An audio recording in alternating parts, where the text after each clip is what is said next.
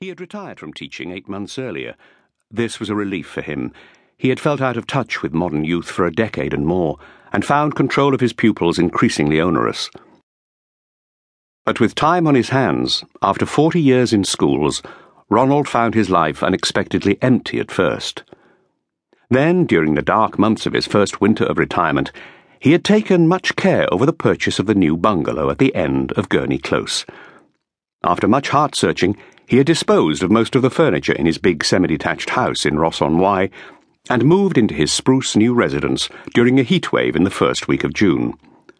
Ronald Lennox thought he had taken all of these decisions himself, but his grown-up son, and anyone else acquainted with the couple, knew that they had in fact been taken by his very capable wife, Rosemary. Ronald's fair hair was silvering and thinning now, a little easier to control than it had been in his youth, but it still usually looked in need of a comb, even when he had just attended to it. He was one of those men upon whom even well-tailored clothes never sit easily. His suits crumpled when they would have settled smoothly upon others.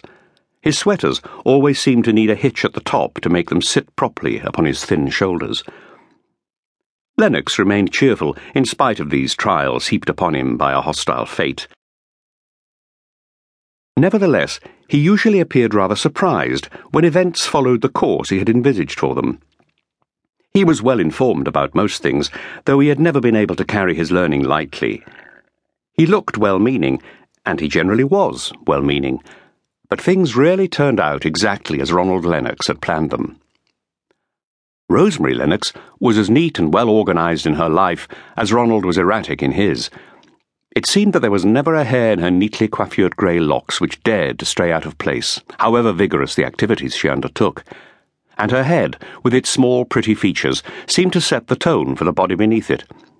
Rosemary's once tiny waist had thickened a little with the years, as was only fitting, but she retained a neat and well-defined figure.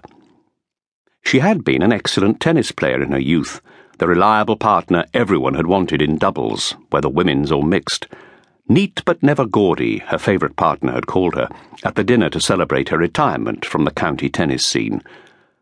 Rosemary played a sturdy game still at her local club, and was much in demand on various committees for her common sense and efficiency. She organised the rota, which ran the aged and the infirm to hospitals, and helped to staff other medical and day centres. It was Rosemary Lennox who suggested the street party. It was 10 days after the last of the new residents had moved into Gurney Close.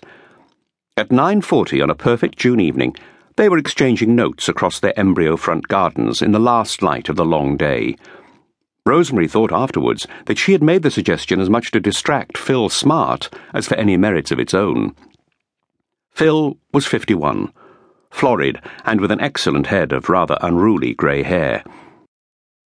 He was already threatening to become the roue of the new little community.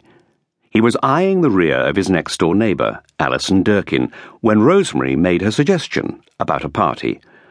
It was, Rosemary was forced to admit, a splendidly rounded rear, and the flimsiness of the cotton skirt which the 32-year-old Ally was wearing was entirely appropriate to the heatwave. But Philip Smart's eyes were getting more bulbous by the moment, and the lecherous attention he was bestowing upon Ally's flanks suggested fantasies which were anything but honourable.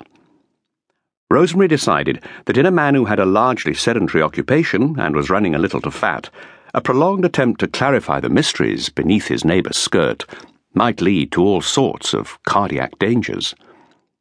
And the randy sod must learn to control himself if Gurney Close was going to be a pleasant place to live. So Rosemary Lennox said, "I think we should have a street party." "A street party?" Phil Smart wrenched his attention unwillingly away from Alison Durkin's buttocks to his neighbour on the other side. "A street party," said Rosemary firmly. It had been a spur-of-the-moment idea, but she spoke now as if it had been the product of many hours of mature consideration. "We had them to celebrate the end of the war when I was a little child." "A very small child indeed you must have been," said Phil Smart, with automatic and highly suspect gallantry. "I think I was 3, so I can't remember the details, but I know we all sat round tables in the street and had sandwiches and cakes and lemonade." "And you're suggesting we should do that?" This was Robin Durkin.